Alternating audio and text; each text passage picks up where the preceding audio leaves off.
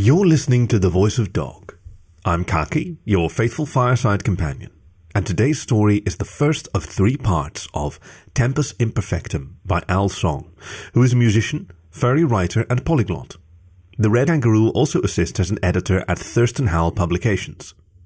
He's been published in multiple anthologies including Fang 8 and Roar 9. Tempus Imperfectum was originally published in Tales from the Guild World Tour by Fur Planet, and you can find more of his stories on Fur Affinity and So Furry. Please enjoy Tempus Imperfectum by Al Song, Part 1 of 3.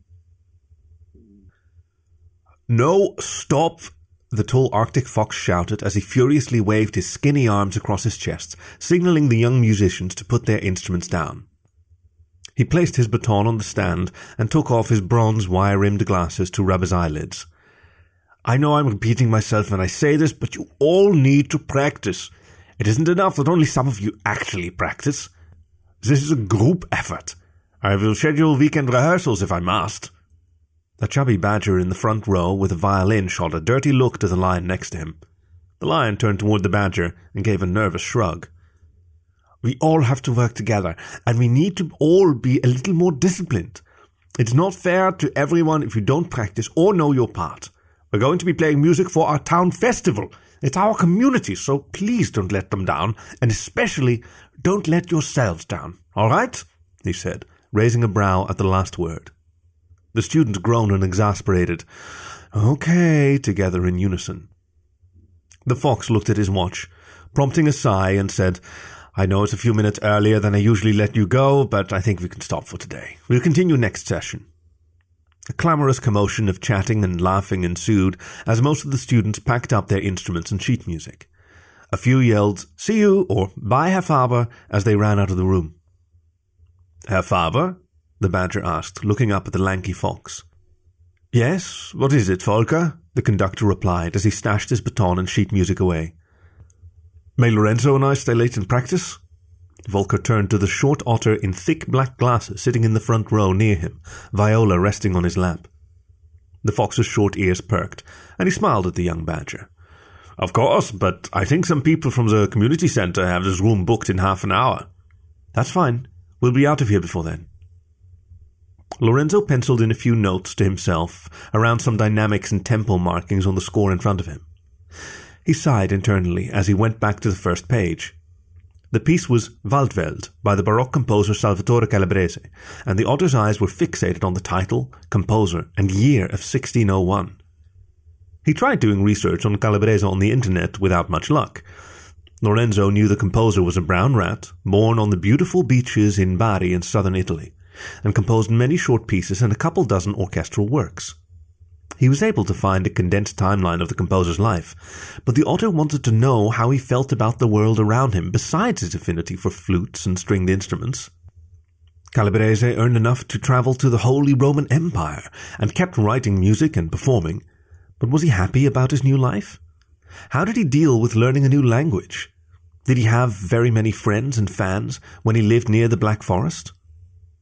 Despite how much Lorenzo enjoyed the music, it seemed like Calabrese was a D-list celebrity compared to the other composers of his time, and wasn't quite as revered, but at least his memories somewhat lived on. Once the rest of the students and Herr Faber left the room, Volker set his violin down and walked over to Lorenzo.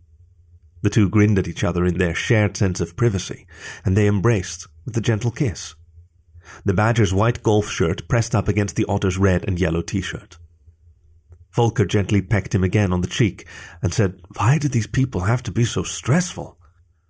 Hey, we have time for the whole orchestra to improve, Lorenzo said, letting his Italian accent dictate his palate. We usually play well at our concerts. All the good players graduated. At least you're here. At least? I've been playing viola since I was 8. You know I'm teasing. Let's get back to the music. The two practiced difficult sections of the pieces to perfect them as much as possible in the dusty music room. Their toes tapped in unison as they ran through the phrases with the precision of a metronome. Their ability to vibrato was unmatched by anyone else in the orchestra. They bowed with such control and pressed the strings of their fingerboards with expert precision, their pitch never faltering. Their two instruments were similar in construction and easily mistaken for the other with untrained eyes. Yet their sizes and playable ranges differed. The boys always stayed together and listened to one another.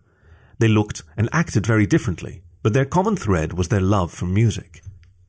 Later on, the afternoon light from the windows turned into a dim golden glow, and there was a knock on the door by a middle-aged Siberian tigress from the community center.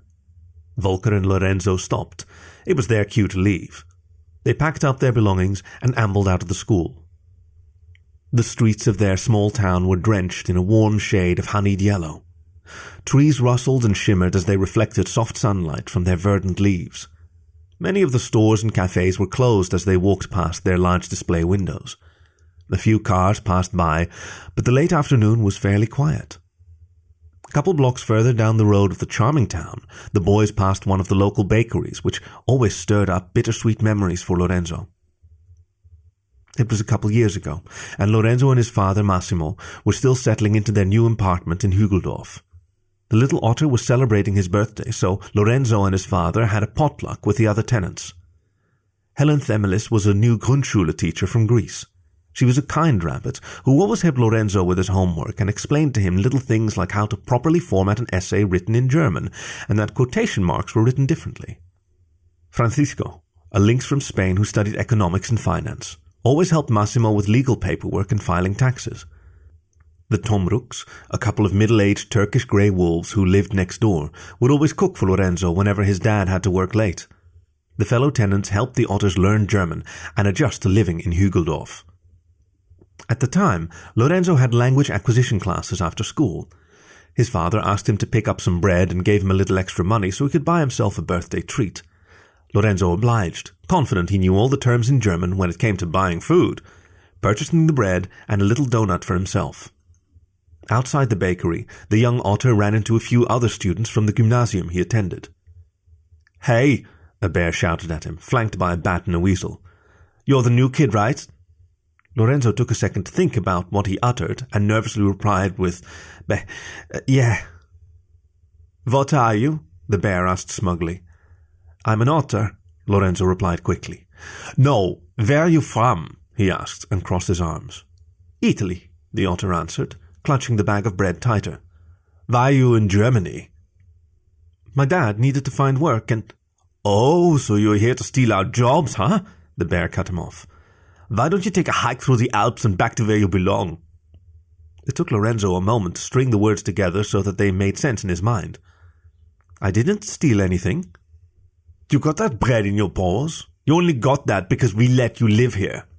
"Please, leave me alone," Lorenzo whimpered. It was like moving from his small town near Bari to Venice all over again. People picked on him because of where he was from, only now the language barrier was another obstacle. They proceeded to yell things at him and had no idea what the words meant, but inferred that they probably were insults in Swabian. It's not as fun when you don't know what we're saying. Learn German already, you stupid foreigner. All you're good for is waiting tables and stealing our money." "Why don't you learn some manners?" A large badger from across the road yelled out at the bullies. The badger stomped towards them, cracking his knuckles and flexing his arms, his scowl housing a fiery ire. Shaking a fist, he shouted obscenities at the bullies until they fled in fear.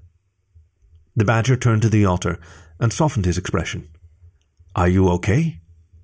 "Yes, I think so," Lorenzo replied, relaxing a bit at the kind face of his rescuer. "Thank you for helping me." "That's good," the taller boy said with a smile. "Thanks for the help in math class." "I'm sorry." Guilt seeped into the otter's stomach. This boy saved him, and Lorenzo couldn't even recall his name. "What's your name again?" "I'm Volker." The badger put out a paw. The otter shook it gratefully. "I'm Lorenzo." "I remember," Volker said. Lorenzo felt another pang of guilt.